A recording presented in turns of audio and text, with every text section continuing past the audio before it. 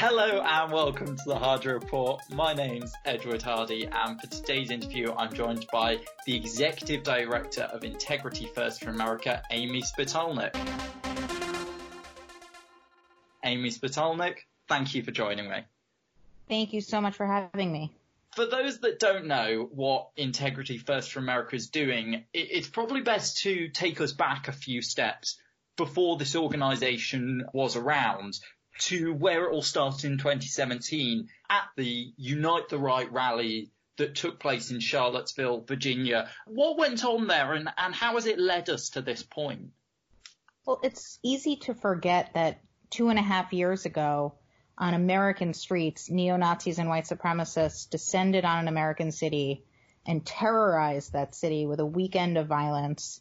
I think we all remember vividly the images of the Tiki Torch March in which they descended on the University of Virginia, surrounded the Thomas Jefferson statue, and beat up and threw lit torches and fuel on students and other community members who had been speaking out peacefully against white supremacy.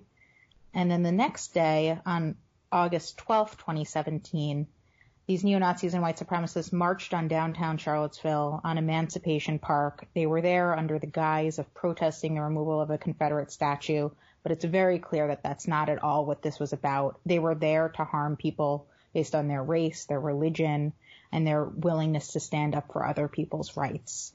And so on August 12th, there's so much to tell about that day.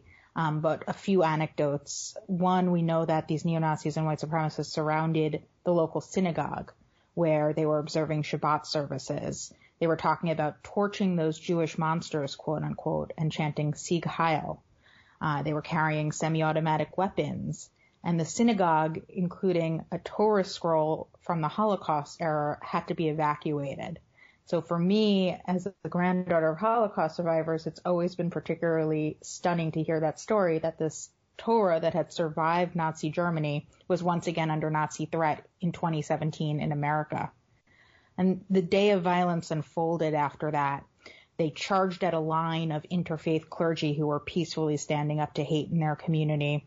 And the day culminated with what we now all know was a terribly horrific situation in which James Fields drove his car into a crowd of peaceful counter-protesters, killing Heather Heyer and injuring many others. What's important to understand is that none of this was an accident. All of this was planned for months in advance on social media, specifically on a platform called Discord, which is typically used by video gamers. And in these chats, the leaders of this movement talked about everything from what to wear, what to bring for lunch. They even talked about the gluten-free bread they would bring. And then they talked about which weapons to carry, how to claim self-defense. Can they hit protesters with cars if they're standing in the roadway, which is, of course, exactly what they went on to do. And so none of this was an accident. All of this was part of a months-long plan to bring violence to Charlottesville, a plan that was orchestrated by the leaders of this neo-Nazi and white supremacist movement. And so on behalf of 10 Charlottesville community members who were injured in the violence, some of whom were injured on the Friday night Tiki Torch March, many of whom were injured in the car attack, including a number of folks you can see in that now iconic Pulitzer photo of the car plowing through the crowd. We are suing the 24 neo-Nazis, white supremacists, and hate groups responsible for planning and executing this violence. I think many of those names you'll know. Richard Spencer, Andrew Anglin, Chris Cantwell, Identity Europa, which now goes by American Identity Movement, Vanguard America. Many of these groups, like Vanguard America and Identity Europa, are responsible not just for acts of violence like what we saw in Charlottesville, but propaganda that we see on a near daily basis across the country. These groups and leaders really are at the center of this violent white nationalist movement. And so our hope with the suit is that we not only win justice for our plaintiffs and for the city of Charlottesville, but also bankrupt and dismantle the groups and the leaders that are at the center of this movement through large civil judgments, and send a clear message that if you're part of these violent conspiracies, there will be very significant legal and financial consequences. That ability to really dismantle this organisation is why it's one of those trials that really has the potential to fundamentally Change America, a once-in-a-generation trial, as it were. It's been likened to the attempts to, and successful attempts, to dismantle the KKK, for example, through legal action. How has this case progressed through the courts, and how has that worked so far? Because there have already been small victories along the way with, as you were talking there, financial penalties or preventing these white supremacists and neo-Nazis from furthering the work that they're doing. That's exactly right. So even before we go to trial, and I should note trial is scheduled for this October, so it is happening and it is soon. But even before we go to trial, we've seen very important victories on behalf of our plaintiffs. Folks like Richard Spencer, who coined the term alt-right, has talked about how this case is just, quote, totally detrimental to his ability to operate. League of the South, which is another white supremacist hate group, was not able to open a new headquarters because of the case. And just a few weeks ago, Elliot Klein, who also goes by Eli Mosley, he's one of the main neo-Nazi organizers of Unite the Right and a general neo-Nazi leader in the country. He was thrown in jail and fined thousands of dollars as a result of a sanctions motion that our plaintiffs won. And we see a number of other sort of smaller victories along these lines, perhaps most notably the fact that Unite the Right in 2018 didn't happen because many of our defendants were afraid of being sued again. And so this is good. We think that it shows that our justice system, that the rule of law can have a very real impact on these leaders and these groups' ability to operate. Of course, that's not enough. And we are going to trial this October. At that trial, we will put them on the stand and lay bare the hate, the violence, the racism, the anti-Semitism, the xenophobia that's at the core of their ideology, and win large civil judgments in which we have the potential to bankrupt and dismantle their ability to operate.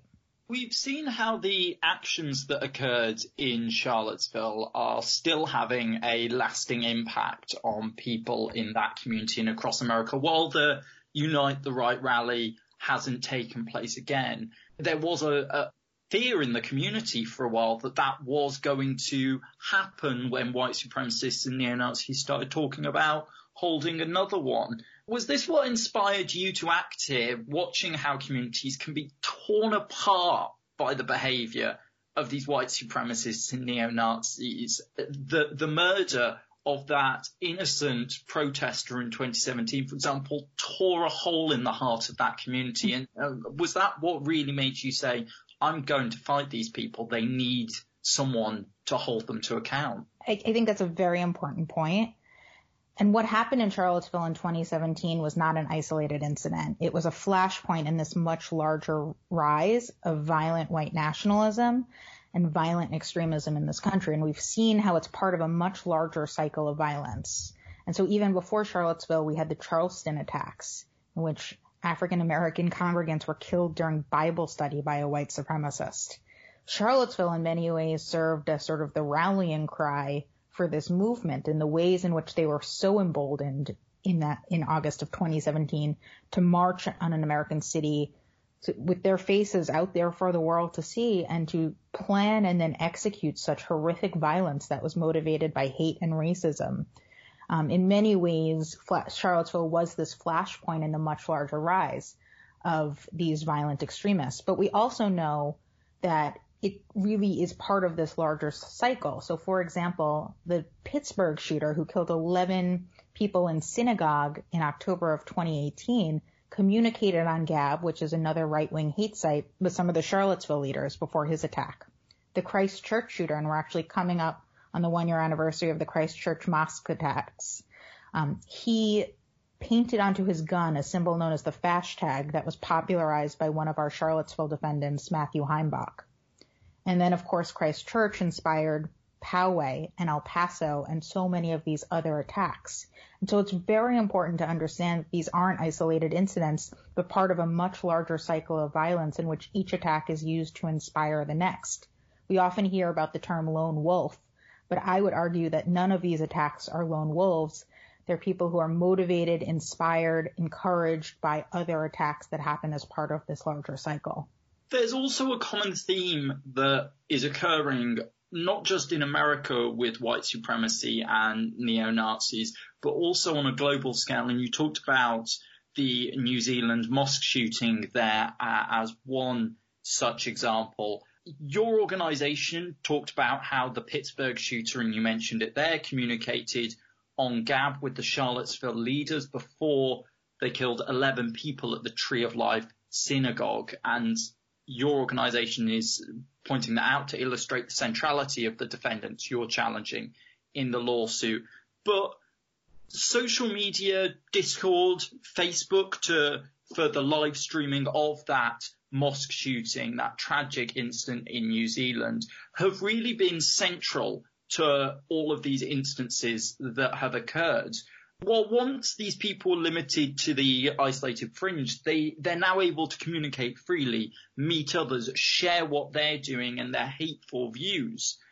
Do you think that messaging apps, social media companies who allow this to occur on their platforms and in some cases actively encourage divisive comments because they believe that powers engagement on their site, are culpable for this content that they're allowed to spread? And how do we really challenge that? Yeah, well, that's a critical point, and you can't understand this issue without understanding the role of social media and the internet in getting us to this moment. You know, one of the central statutes we're using in our case is something called the Ku Klux Klan Act of 1871, which was first passed nearly 150 years ago to protect recently freed slaves from Klan vigilante violence in the South after the Civil War. And it's been used a number of times since, including during the Freedom Rider era, to protect victims of hate crimes. And we're using it now, and even though the statute is 150 years old, to me what's most stunning is that it's so applicable here, and it holds in the same way it would nearly 150 years ago, the only difference being that instead of meeting in Klan dens in the woods somewhere in the South, these extremists are meeting in chat rooms on social media, online. And in many ways, social media has become the Klan den of the 21st century. And so you can't address this issue without fundamentally addressing the role of social media in spreading this hate and in allowing these extremists to connect in ways that they hadn't before. I think there's a few things to note in particular. One, under something called the Communications Decency Act, currently social media companies are protected from any real liability when it comes to the actions that are planned or what happens on their platform. And that is something that, you know, limits the ability to take action in moments like this if there is, you know, if someone believes that there is liability for the social media companies. However, what we do know is that in some cases there have been tech companies trying to make positive steps. In many cases, it is too little, too late, and that we've already seen how these companies and these platforms have been co-opted to spread extremism. We do have an opportunity though right now. Our trial is happening this fall. At trial, we are going to lay bare the ways in which Discord and other social media sites were co-opted and used to plan this extremist violence in Charlottesville. And it's happening at a very critical moment of public conversation in our country. So my hope is that making clear about how this happened will force policymakers and the private sector and others to really think critically about where we go from here, because private plaintiffs like ours can't do this alone. Law enforcement can't do this alone. Even lawmakers can't do this alone. There needs to be a comprehensive solution here that brings together all of those stakeholders and the private sector to truly address what's at the root of this crisis. We'll be back with more right after this break. Okay, so we all know how a VPN protects your privacy and security online, right? But I didn't know this until recently, and it's taken my TV watching game to the next level. You can use a VPN to unlock movies and shows that are only available in other countries. Over the weekend, I used ExpressVPN to binge Brooklyn Nine-Nine on Canada Netflix. It was so simple. I just fired up the ExpressVPN app, changed my location to Canada, refreshed Netflix, and that's it. See, ExpressVPN hides your IP address and lets you control where you want sites to think you're located. You can choose from almost 100 different countries. So just think about all the Netflix libraries you can go through. Love anime? Use ExpressVPN to access Japanese Netflix and be spirited away. But it's not just Netflix. ExpressVPN works with any streaming service. Hulu, BBC iPlayer, YouTube, you name it. There are hundreds of VPNs out there. But the reason I use ExpressVPN to watch shows is it's ridiculously fast.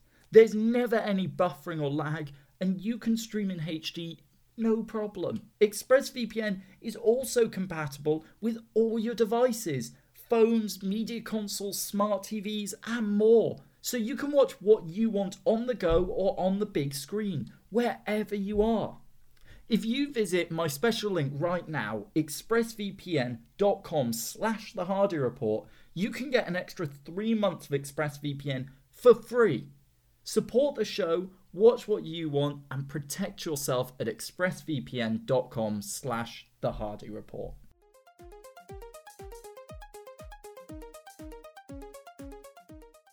One of the issues that's lacking here as well is action from the government, because while once the Justice Department would have seen white supremacy, neo-Nazis actions that have occurred here and the failure of social media companies to act as things to fundamentally tackle and address, that's lacking now.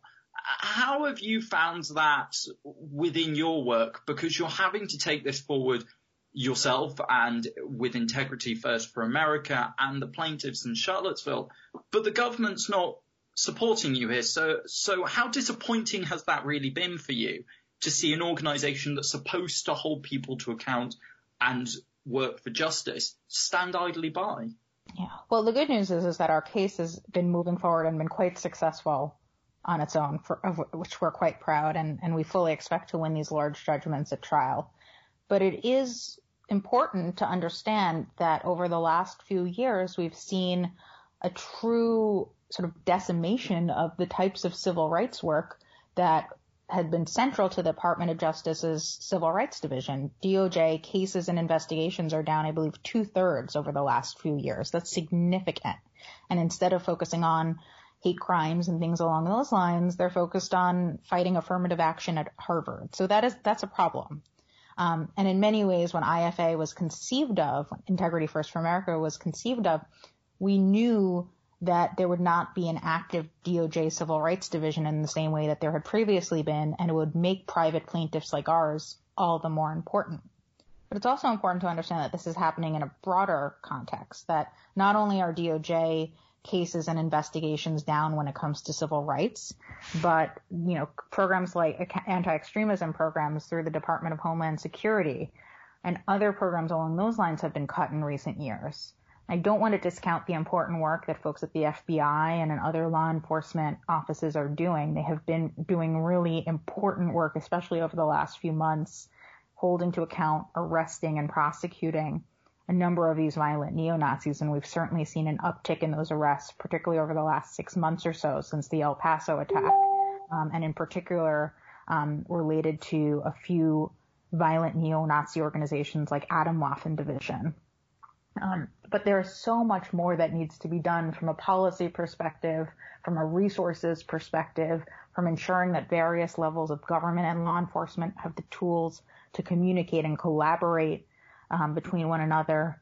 And it's impossible to look at what happened in Charlottesville and the sort of fairly limited governmental reaction to it without looking at that broader context in which civil rights cases have largely been put on the back burner. As I was mentioning there, obviously, the individuals that have brought forward this lawsuit, it's not just Integrity First for America, but it's 10 very brave members of the Charlottesville community who've stood up like you and gone, enough is enough. We need to act if others aren't going to. Could you give us a bit about their stories and what made them say it? What was the final straw for them? Obviously, the Charlottesville rally, but what made them say, you know what, we really need to act here and we need to get justice for the members of our community that they've had such a devastating impact on? Right. So the plaintiffs in our case are really the reason I wake up every morning. These people who are students at the University of Virginia, clergy members, other community members, many of whom lived much of their life in Charlottesville or were integral parts of the community, they saw white supremacists come to their community and decided to peacefully counter-protest, stand up and say that hate, that violence had no place in their community. And because they were peacefully doing so, in order to protect their neighbors, protect people of various backgrounds, they were violently attacked by these extremists. And so there's so many stories about our plaintiffs and what they lived through on August 11th and 12th, 2017, but a few of them that might be worth highlighting. Or a few of them that I can at least try to highlight. For example, that iconic Pulitzer-winning photo of the car going through the crowd. In that photo, you can see two of our plaintiffs, Marcus Martin, who's the African-American man, sort of flung over the back of the car. He had been standing on the side of the street or on the street with his fiancée, Marissa Blair, and their friend, Heather Heyer, who Marissa worked with as a paralegal, peacefully counter-protesting the white supremacists and then eventually heading home. When James Fields drove his car through the crowd, Marcus was able to push his fiancée Marissa out of the way, but Marcus was directly hit by the car. He suffered broken legs and a whole assortment of other injuries, and still suffers both physical and emotional injuries to this day. You also see in that photo Thomas Baker in a gray shirt flipping over the front of the car, who's another one of our plaintiffs. Similarly, he suffered a whole host of physical and emotional injuries. Marissa is a plaintiff who is Marcus's then fiance, now wife.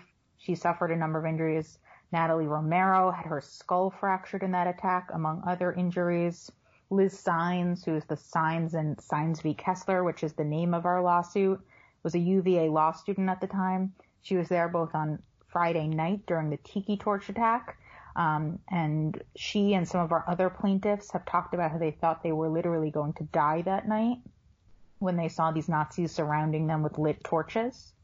And then she was also there on Saturday, and was injured in that violence. Reverend Seth Westboy, who is another one of our plaintiffs, had organized an interfaith gathering to give the community a place to feel safe. And ironically, the gathering ultimately had to shelter in place because the Nazis planned the surprise Tiki Torch March on the University of Virginia, and they had to shelter in place because it was clearly unsafe for people to leave into that crowd of violent extremists.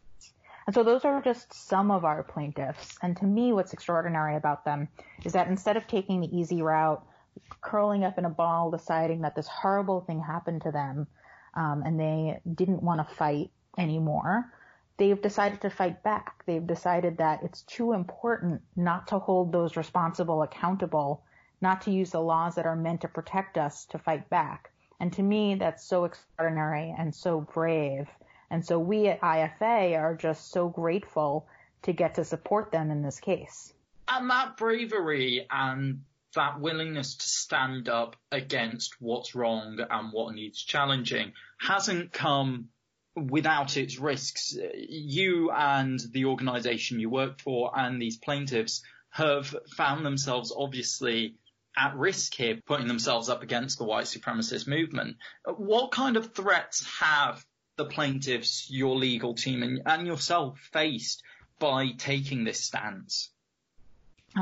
The threats have been by far one of the biggest challenges in this case because, what they're meant to do is try to prevent our plaintiffs, to prevent us, to prevent our legal team from taking action here. And we're not going to let them force us to back down, but these threats are very real and we have to take precautions accordingly. So, for example, our lead counsel is Roberta Kaplan, brilliant trial attorney, who won the Windsor marriage equality case in 2013. She and Karen Dunn, our other lead counsel, one of the top litigators in the country.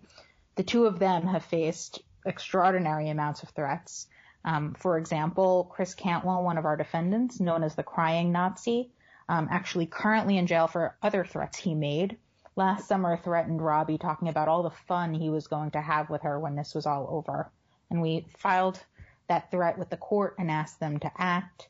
And with that filing, we also included an affidavit from the Anti-Defamation League, which has been supportive of the case, and researchers there who talk about while the threat of what these individual neo-Nazis might do on their own is certainly real, and we've seen firsthand their capacity for violence in Charlottesville and elsewhere, the bigger threat in some ways is them trying to inspire their followers to action, to do something to our legal team, our plaintiffs, to IFA, even if they themselves don't do it. And so, again, that speaks to the role of social media and the internet here, in which a threat that might have just been a person-to-person threat 10, 15 years ago is now put out on platforms like Telegram and Gab and 4chan and 8chan and meant as a sort of rallying cry for these extremists. And so these threats are real. And to be completely frank, by far the biggest line item in Integrity First for America's budget is security. We are funding this case, and that means ensuring that our legal team, our plaintiffs, our expert witnesses, and others at trial are wholly protected as they take depositions, as they have hearings, and certainly as we have our multi-week trial in Charlottesville this fall. So every dollar that we raise at IFA directly supports those critical security and other case costs. Having to have such a large security budget must sometimes feel quite scary or intimidated by this situation. You know, you're up against individuals who clearly aren't afraid of violence. We saw that in the 2017 Charlottesville rally. Have these threats ever made you think, I need to back down a bit, or do they just motivate you even more and say, I'm not going to be scared off or intimidated from fighting for what I know is right here? We don't love the threats, and while my mother doesn't love the fact that we get these threats, I think never once have any of us thought that we should back down here. The threats only underscore why this is so important, how emboldened these extremists feel, how violent they are at their core. This was never about Confederate monuments or the right to free speech or any of the other excuses they use. At the end of the day, this is about their commitment to bringing violence and harming people based on their religion, their race, or other traits and beliefs. And so the threats in many ways just affirm why we're doing this and underscore why this is so important to take on those who are the ringleaders of this movement, who orchestrated the violence in Charlottesville, and who obviously continue to spread violent hate to this day. To take them on and to bankrupt and dismantle them through this suit will have ripple effects that go well beyond Charlottesville. And as sort of strange as it is, their threats against us only affirm that. One of the issues you're going to face when this goes to trial in October is a defense that's already been put out there, which is this claim that the First Amendment protects some of the actions, the speech, the conversations that have been had on sites like Gab and Discord and 4chan. A defense lawyer who looked at the case said that, quote, the First Amendment is about protecting horrible opinions, not protecting reasonable ones, trying to justify the words that were spoken by those individuals, saying they didn't, some of them did commit crimes, but in some cases they didn't commit any crimes. They just said things that were deeply, deeply offensive. How do you plan on responding to those sort of claims? Obviously, I don't want to lay bare your entire prosecution strategy here, but how are you going to respond to that? You know, where do you see this line being drawn in the First Amendment between what they claim is free speech and what you would claim is incitement to commit violence? So the good news is that the judge in our case has already weighed in on this. The judge has made clear that the First Amendment does not protect violence, period, end of story, and that is accurate. If these extremists had simply gone to Charlottesville, stood on the street with their signs, their swastikas, chanting their racist and anti-Semitic chants, carrying their weapons, and had done that and then left, they would have been well within their rights. But that's not what they did. For months in advance, they planned violence. They talked about every detail down to how to hit protesters with cars. And then they went to Charlottesville and they did it. And so much like if you and I were going to talk about robbing a bank and then we went and did it, that speech would not be protected. Neither is their speech in which they planned violence and then did it. This is a case about actions, not about words. The court agreed with that in its decision rejecting the defendant's motion to dismiss in July of 2018. It's on IFA's website, and it's well worth a read, whether you're a lawyer or not. It's a very accessible decision. And we think that this case is really important to make clear that if you are part of these violent conspiracies, if you are going to plan and execute violence, target people based on their race and their religion, their sexuality, you will face very real consequences, as you should. The First Amendment does not protect violence, and this case is very clear about that.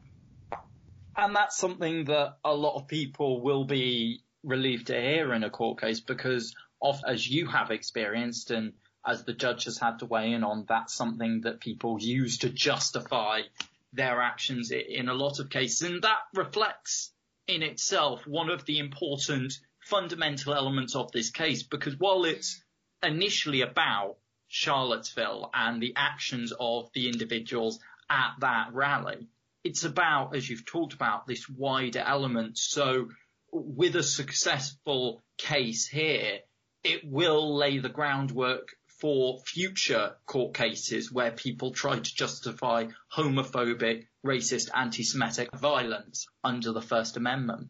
We think that the legal precedent that this will set, setting this clear line in the sand that if you are part of these violent conspiracies, if you intend to harm people because of their color, the color of their skin, or the religion they believe, or their gender identity, or their sexual orientation, or any of these other statuses, you will face severe consequences.